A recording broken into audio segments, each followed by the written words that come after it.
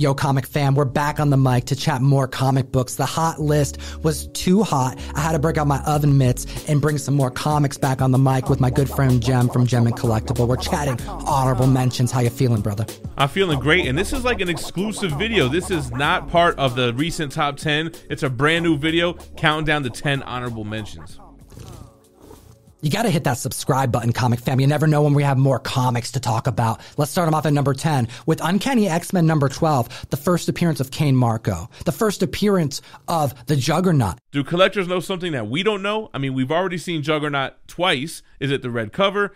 Either way, we have a CGC 6.0, which sold for $1,301 back in April, up 31%, now selling for $1,700.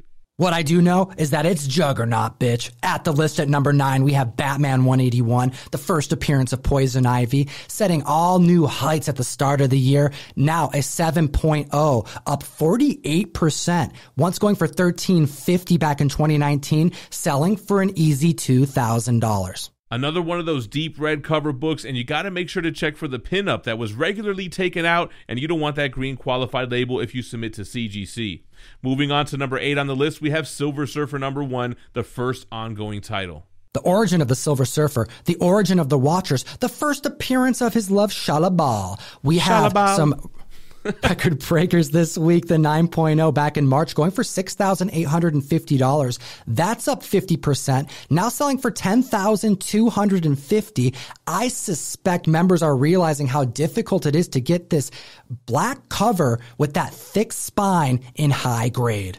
And speaking of thick, number 7 on the list is Astonishing X-Men issue 6 with Colossus and Kitty Pryde on the front. First appearance of Sword, another red cover. Is that a trend on this list? Anyway, a 9.8 sold for $350 back in April. It's up 57%, now selling for $550. What do you think? Is it that Emilia Clarke might be portraying Abigail Brand in the Secret Invasion MCU storyline? Or do you think she's going to be Skrull Queen? Comment down below. Let us know. It'll enter you to win a copy of Demon Days number 1, cover art done by Mike McCone, this gorgeous black light cover. And next on the list, we have Strange Tales 159, first appearance of Contessa Valentina Allegro de Fontaine.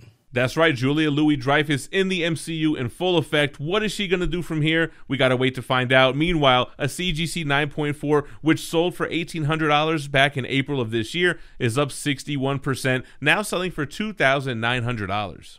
All the Jim Steranko fans were rejoicing when this book broke the list. I'm suspecting that it was owned primarily not for the key worthiness of the book, but because of that surrealism and that spice that he added to the comic pages, the pinups, the overall change he did to the medium by incorporating surrealism into the comic industry. Next on the list, we have a fan favorite. The Guru just sold a 9.6 at the last claim sale. We have Marvel Premiere issue number 1, the rebirth of him, renamed Warlock by the High Evolutionary. I wonder why Warlock keys are heating up. It might have to do with Guardians of the Galaxy Volume 3, directed once again by James Gunn. We have a 9.0 record breaker here. This sold for $650 in April, now selling for $1,100. And moving on to number 4 on the list, we have some Silver Age Spidey goodness, featuring the first appearance of one of his most lethalest foes, Dr. Octopus and Amazing Spider-Man 3.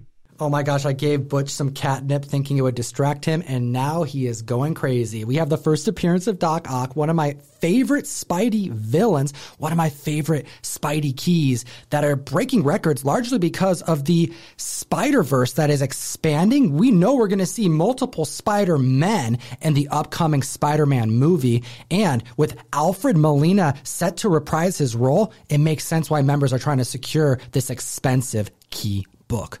A 6.0, once went for $3,920 in January, is up 70% this week, selling for $6,650.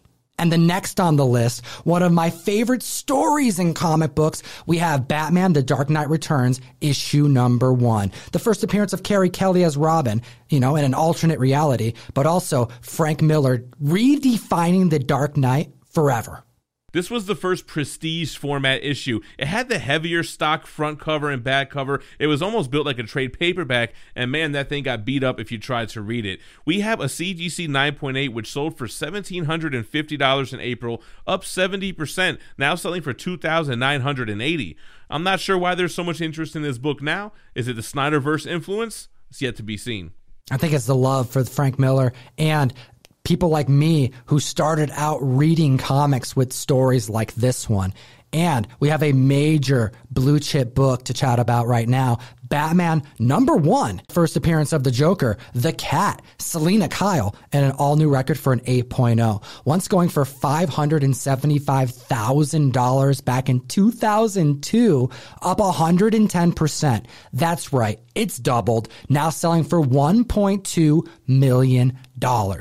For an 8.0, man, this book is making crazy noise in the industry, causing all types of trickle-down effect. And I think we see the same thing with Batman 181 with that Pamela Isley huge 9.8 sale that caused all the lower grades to increase in value.